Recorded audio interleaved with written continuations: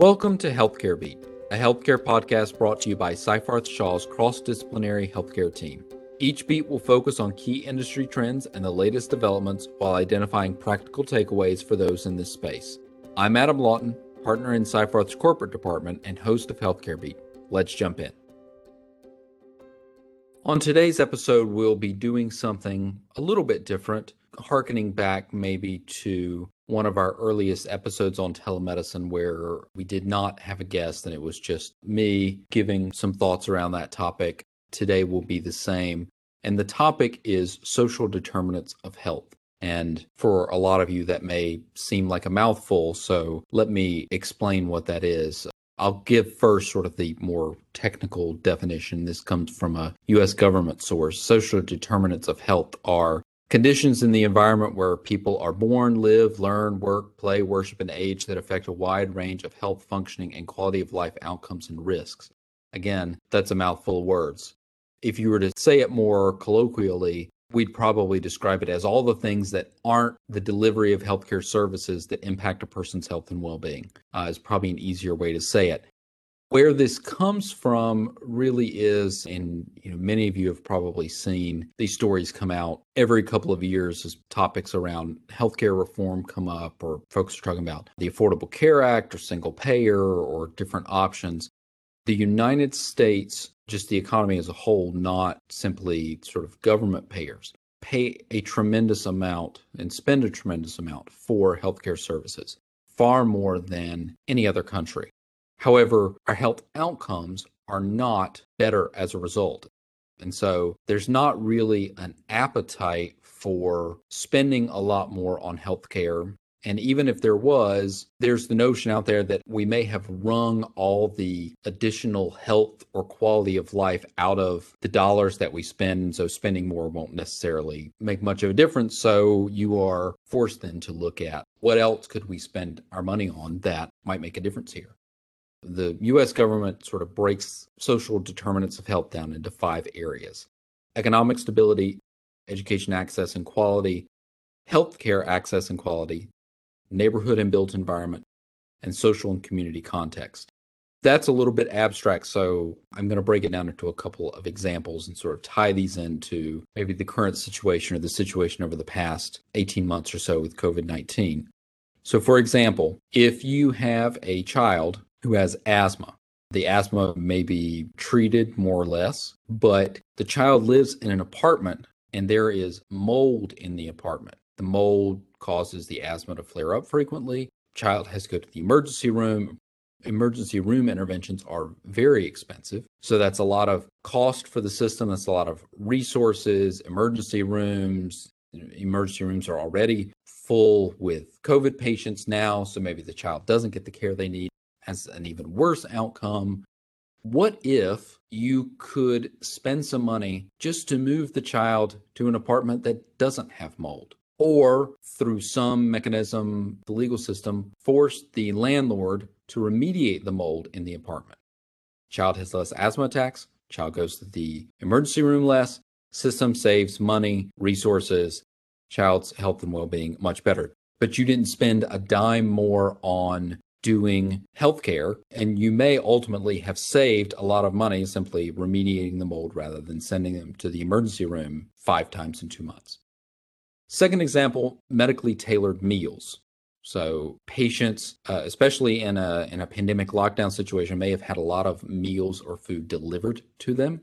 But if those meals are, whatever is available from local restaurants, are not tailored to their particular nutritional needs and special conditions like diabetes or high blood pressure or something, then that itself could result in emergency room visits or additional health care or just the management of chronic care. That's going to be very expensive. What if we could provide them with meals that are appropriate? Again, not a healthcare intervention, not a healthcare service, but it's food that's appropriate for them given the conditions or health status that they have. And the final one is just issues around loneliness, isolation, and depression. Pandemic has occasioned a lot of this. Sometimes these things can be fixed with therapeutic means or pharmaceutical means. Well, You can treat the depression that way. You can't necessarily treat the isolation or loneliness that way, which might be the ultimate cause of the depression. And so if there are interventions, you can't pay for people to have friends, but if you can help integrate someone better into their community where they have community resources, it might be a church, it might be a book club, it might be, a gardening club of some kind. Anything that helps them increase their social contacts, helps with their loneliness and isolation. As a result, we have fewer cases of depression to deal with. That's another possible intervention that's directed at social determinants of health. But again, we haven't spent any money on delivering healthcare services. Often helping somebody perhaps with transportation or with locating local community resources is going to be a lot cheaper than those healthcare interventions. Where all of this comes from, the WHO, the World Health Organization, identified social determinants of health as an issue maybe 15, 20 years ago. There's some research from a British academic, Michael Marmot, who has sort of focused his research agenda on social determinants of health and how really there are so many things that don't involve getting healthcare services.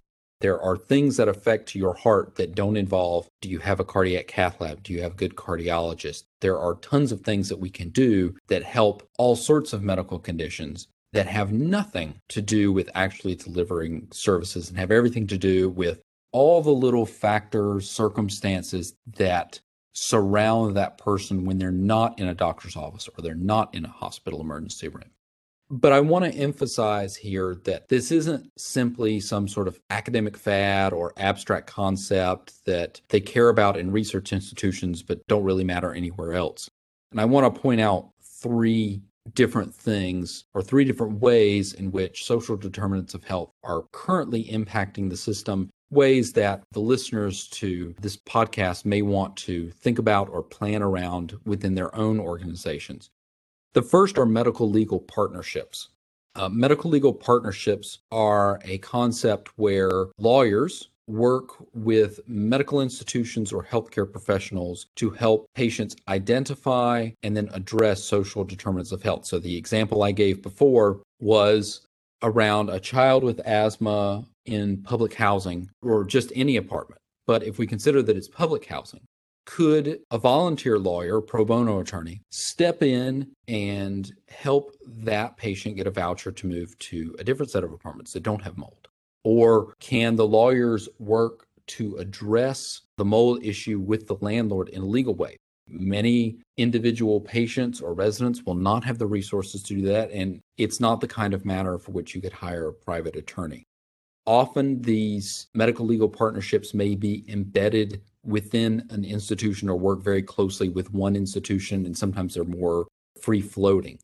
Here in Houston, where I'm at, there is a medical legal partnership that is associated with the Texas Children's Hospital down in the Texas Medical Center, that when patients come in, it's a children's hospital, so they are children. One of the things that they screen for is social determinants of health. Are there things in this child's life that are impacting their condition that don't have anything to do with being able to go to the doctor or the hospital, which obviously they're already at the hospital and have seen a doctor. So that problem seems more or less taken care of to that point.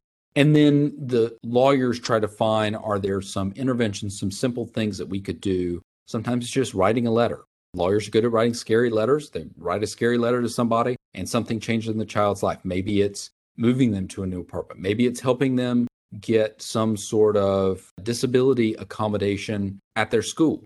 Maybe it's building a wheelchair ramp at a school or an apartment building or a home that didn't have one before. Those things can be very simple and much less costly than the cost of healthcare delivery.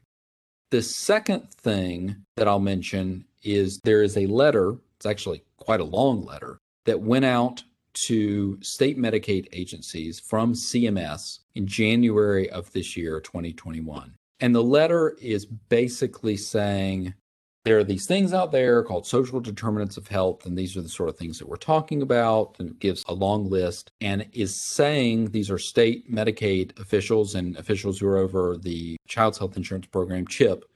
Please think about doing something about this. And I don't want to mischaracterize it, but there's almost a pleading tone to it. Like, please think about doing something about social determinants of health and the way that you spend your money. And they list some possible interventions. So I'll share some of these with you. There's housing issues, accessibility, screening and helping people search for housing, non-medical transportation. I mentioned, helping people get to a book club to decrease their isolation, or helping them just get to groceries. If they live in a food desert, helping them go to a place where they can buy healthy food, meals, medically tailored meals, home delivery of meals, education. I already mentioned disability accommodations and other types of support services, employment, search, help, and training. Sometimes having a regular source of income and being able to keep food on the table can keep some health interventions at bay. And then community and social integration and case management are just some examples. And like I said, the CMS letter is practically begging the state Medicaid and CHIP officials to think of something. Don't just spend your money on more emergency room visits or more insulin or more of anything that's sort of an acute care, but think about several steps back in the causal chain. Are there anything that we can do? Is there anything that we can do to prevent these more acute interventions from being necessary? And the final thing is just a link with value-based purchasing. We are increasingly across all payer sources in the industry moving towards a system that's, call it pay for value, pay for performance, or value-based purchasing. Goes by a lot of different names. So it's basically, we're not going to pay you just every time you do something. You do one service, here's a check. You do a second service, here's a check. But we're thinking more about the overall outcome. What's the big picture? And is this person actually getting better? Are the doctors doing the right things, not just opposed to doing more or less, but doing the right things that help manage the patient's overall health? And that's one area, I think, where social determinants come into play, where as these payers, like the Medicaid and CHIP letter that I just read, as they sort of open their minds about what sorts of things should we pay for, they can link that to value-based purchasing. They can say, we're going to give you X amount of money to manage this group of patients, but one of the conditions that we expect you to document that's going to be tied to your reimbursement is if all of them have been screened for potential social determinants of health. And please present us a plan of, what sort of interventions and links with other organizations, because it's certainly not something that every healthcare provider can do on their own, but what links do you have that you help manage this? That's going to be a condition that we're going to tie to, or even a sort of less intense system, be like, we're going to score you based on the overall health of the patient.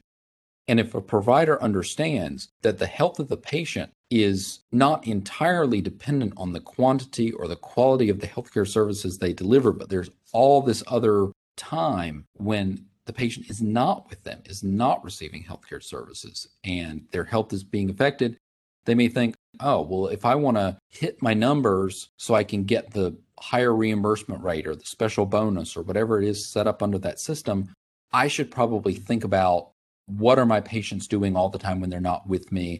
Are there other conditions that might be hurting them, that might impact my scores, that aren't really under my control? And how can I, if not bring them under my control, but at least nudge my patients in the right direction, or help them identify resources that may be available to them elsewhere, not necessarily through me, which can address these issues? So I think that social determinants of health are something that all providers and lots of other organizations need to keep in mind, because, again, it's a good idea for patients. It's probably a good idea for payers, helping providers manage resources, and for payers to save money. But it's going to become part of the overall system, whether you do something about it or not. And so it's best to be prepared rather than waiting for it to come down the line and you haven't even heard of it before. So nobody will have that excuse after this episode. Thank you for joining us today for another edition of Seyfarth's Healthcare Beat podcast, bringing you the latest developments and pressing issues in healthcare. So you'll never miss an episode, be sure to visit Seyfarth.com, where you can subscribe to the podcast on iTunes, Spotify, Google Podcasts, or SoundCloud. If you enjoyed this episode, please give us a 5-star rating and share the podcast with your friends and colleagues. We look forward to having you with us again soon.